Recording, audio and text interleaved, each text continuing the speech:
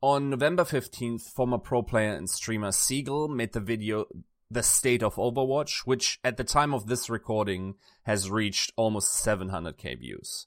It has rippled through the community and was the #1 post even on the main subreddit for several hours.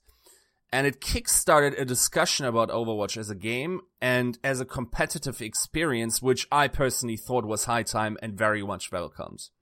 And as I tend to do, I took a step back from the flaring emotions and observed it mostly as an outsider. I found there to be a great saturation of talking points, and it seems to be one of those drum beats that causes lasting change in the expectations of the community, which can only improve the experience. I was even unsure if my 2 cents were even required here anymore, so while I want to only comment a little bit on the content of the video and the resulting discussion, I want to talk more about the nature of the video, which was mostly pointing out what he saw as issues without naming any solutions to them. So this approach was later on criticized by fellow pro player Shorefor, and he said on Twitter, Seagull's video has a lot of thoughts and concerns in the game with almost no solutions for the problems he addressed, sort of insinuating that this type of feedback is not valuable, is not constructive, is incomplete. I personally will argue in this video that this is actually wrong. It is probably worse to give suggestions, and giving very accurate descriptions on the issues you see is probably the most constructive feedback you could give to a development team. So I responded to this that this is the opposite is actually the case, that it's much better to only talk about your feelings, your experience with the game, and gave a following analogy which has been pointed out to me as a false equivalency, and to a certain point it seems to be sort of mildly hyperbolic, but I do think in essence I like it more and more now. And it goes as such. You go to the doctor and you say, "Doctor, it's hurting here. Can we take out the bone here? Just take it out. It's hurting." And the doctor goes, "Well, how did it happen that it started hurting? How did you, is there a bump?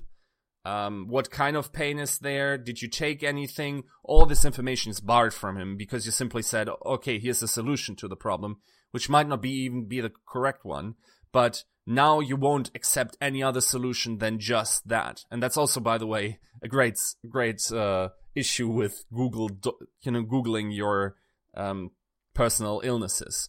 So probably shouldn't do that.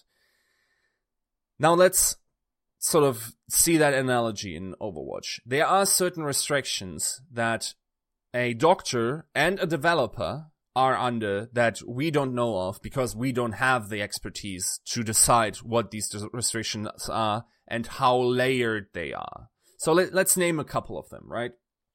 So one thing is expertise at game balance itself. Now, I personally say this is probably the weakest one in terms of arguments against providing solutions, because I think especially cerebral players like Seagull have a deep understanding of Overwatch, and in terms of making suggestions, just gameplay suggestions, this might be the closest that a pro player can come to useful feedback, because they have invested so much. They probably have a better high-level understanding of Overwatch, but at the same time, we have to say, and I think every, mid-level or slightly above average level, let's just say everyone that isn't in the high elo marks has probably noticed while watching Seagull's video, some of the experiences he describes is not the one we can share.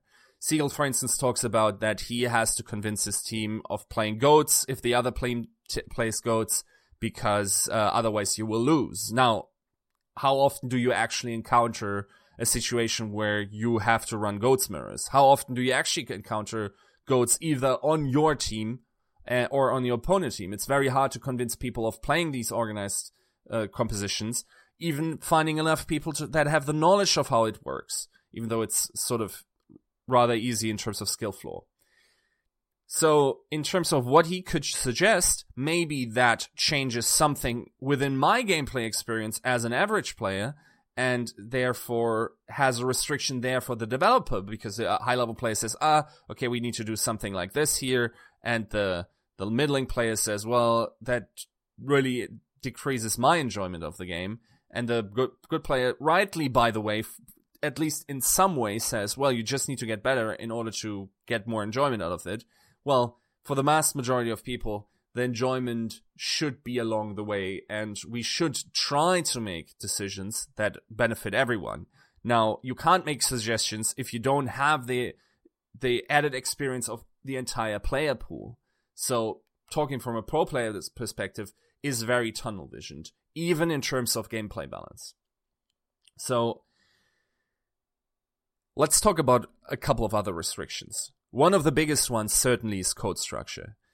So one thing that comes to mind that almost turned into a meme in, I believe it was League of Legends, which is that heroes were introduced and certain mechanics of them were coded as minions. So they took the code from the minions, the base structure of what a minion was, and minion are the non-player creeps that give gold if you kill them in MOBAs, and they were modified then to be some sort of ability, to be a Zyra plant or whatever, a non-player character that another player could summon and then be in the game.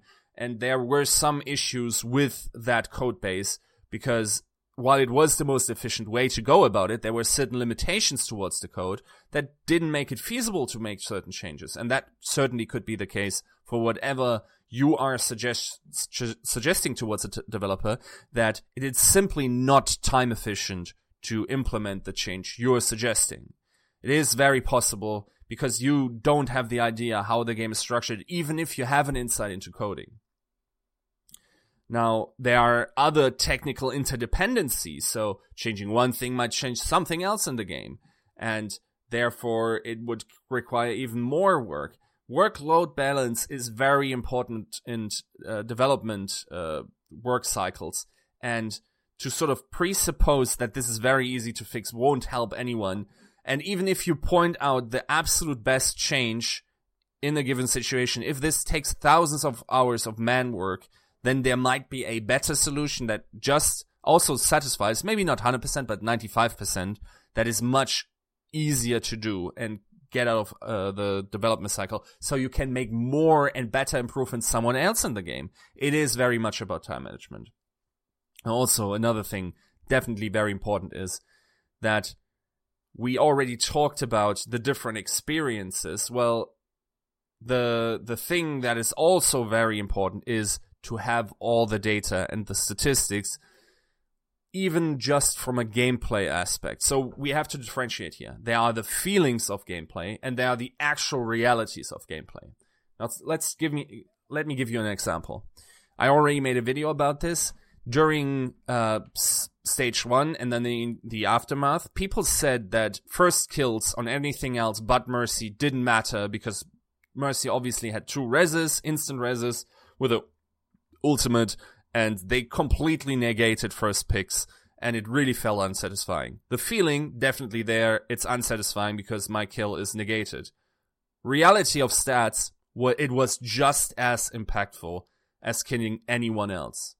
It was even the case that killing Mercy first was not the most impactful first kill. Think of this. You think that the game just takes a cooldown away from Mercy. No, it's about momentum. Whatever is in there, all these little factors that make it so that first kills are very impactful, simply raising it up doesn't negate this, never negated this, empirically simply wrong. Your feeling might be very valid, but the change to Mercy was made based on feeling, not based on stats. Now we have to talk about stats and feelings, or rather empirical evidence or facts. In gameplay development, feelings towards a certain thing are probably more important than the facts that they represent. There might very well be a character that has only 50% win chance, has just as many applications as you would normally want to have, so let's say a play rate of like 20%, but he might still feel very unfair. And as long as that's the case, even though he's perfectly balanced in pick rate, in win rate, that is still not a desirable thing. And it's arguably much worse than having having a character that has 55% win rate and has 100% pick rate, but doesn't feel cheap. It is all about the perception of the gameplay through aspects of, is it deserved? Is it annoying? Could I have done something? Is it clear to me by being killed by him what I could have done better? These things need to be taken into consideration and require immense expertise, immense data points, good data. We don't have access to that, right?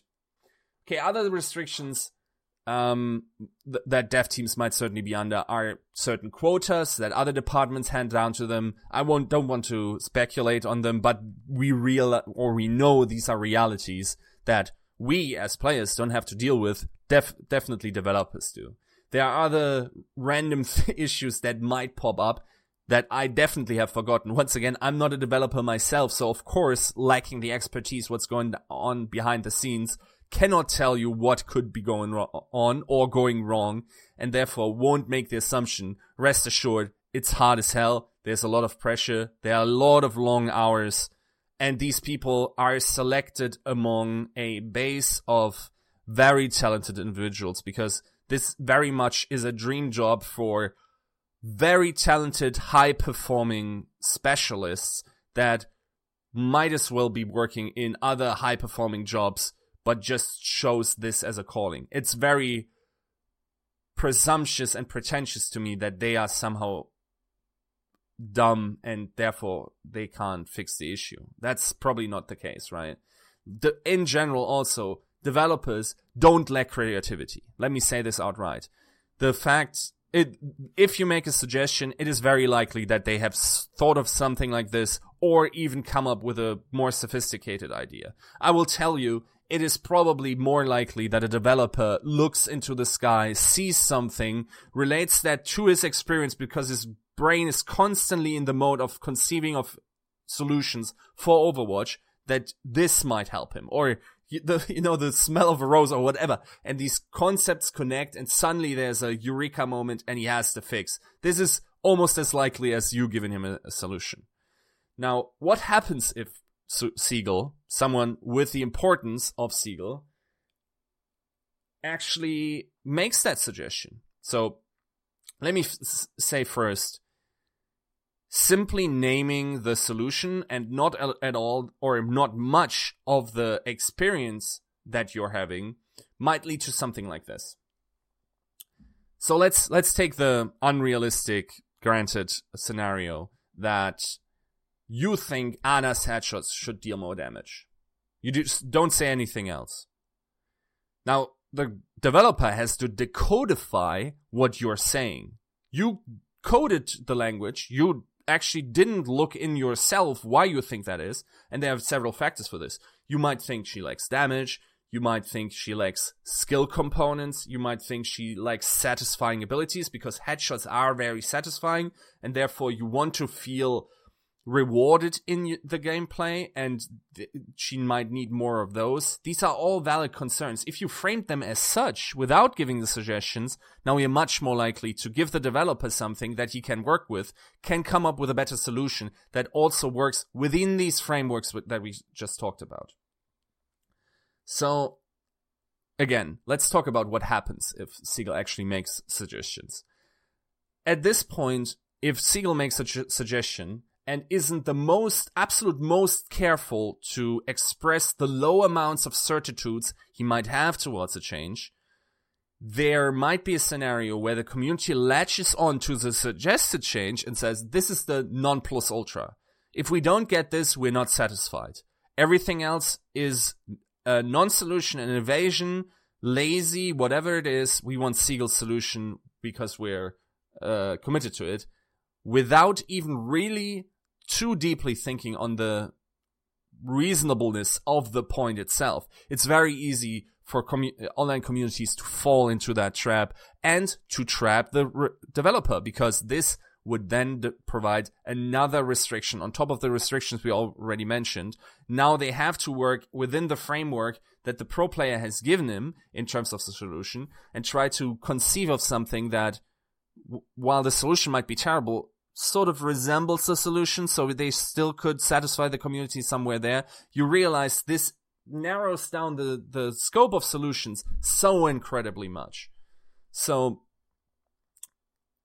it's almost, if we're going just on top of my head, if we're going towards the doctor's analogy once again, you say, oh, this hurts, and the only way you can solve this, or I will let you solve this, is if you apply antibiotics. Well, there might be very many reasons why your collarbone might be hurting, right? So to fix this in this sort of way will be very challenging.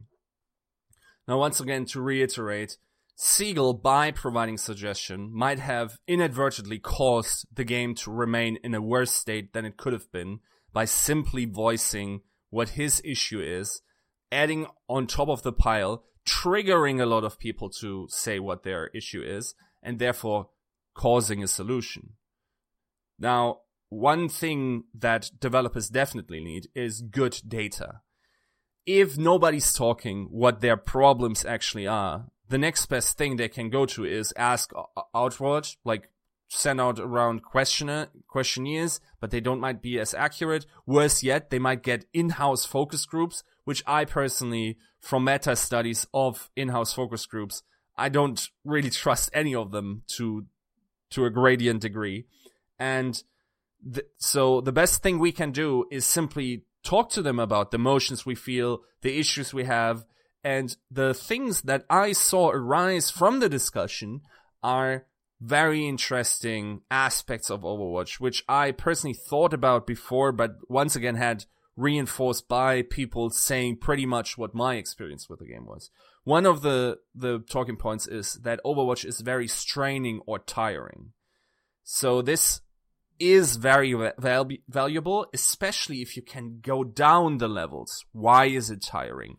Now, some people might find that it's tiresome to play the game itself. It's very hectic. There are a lot of factors to consider. And after a certain amount of games, it's just too loud, too noisy, too much cognitive resources needed. You need to take a break. And unless you do that, you break down, and then also your mood deteriorates. Mood in itself, or the interaction with other human beings, might actually be the factor that is tiring you out. That either nobody's talking, or people are toxic when you're talking, or they are talking toxic to each other. You have to mute them. There's no communication. These might be all factors in your experience of a tiresome gameplay effect. Now, if you are able to go down to the minutia, to the little things, and really say, this is how I feel, and if a wide variety of people do this from all types of levels, also on the pro play level, which I personally think, by the way, should get some more attention simply because we have the Overwatch League and there is more importance to them, because by having happy pro players, the happiness of the gameplay situation might trickle down. And if a lot of people on stream say, oh, I'm having an amazing time right now, this mood trickles down to the community as well. So there might be some more weight that we need to apply to pro player experience. But if we can value that, if we can look at what is the experience we're having, what are the feelings we're having, what is it like to stop playing Overwatch, am I satisfied, whatnot, if we can give this to the developers, then they, with their expertise, with their knowledge of their certain restrictions, and with their time management, can decide on the best solutions. And there are points where a community can be fed up with development teams. Certainly not the point yet in Overwatch. And I think for now, we should let the solutions be part of the development experience, and we should simply vocalize what the issue is for us.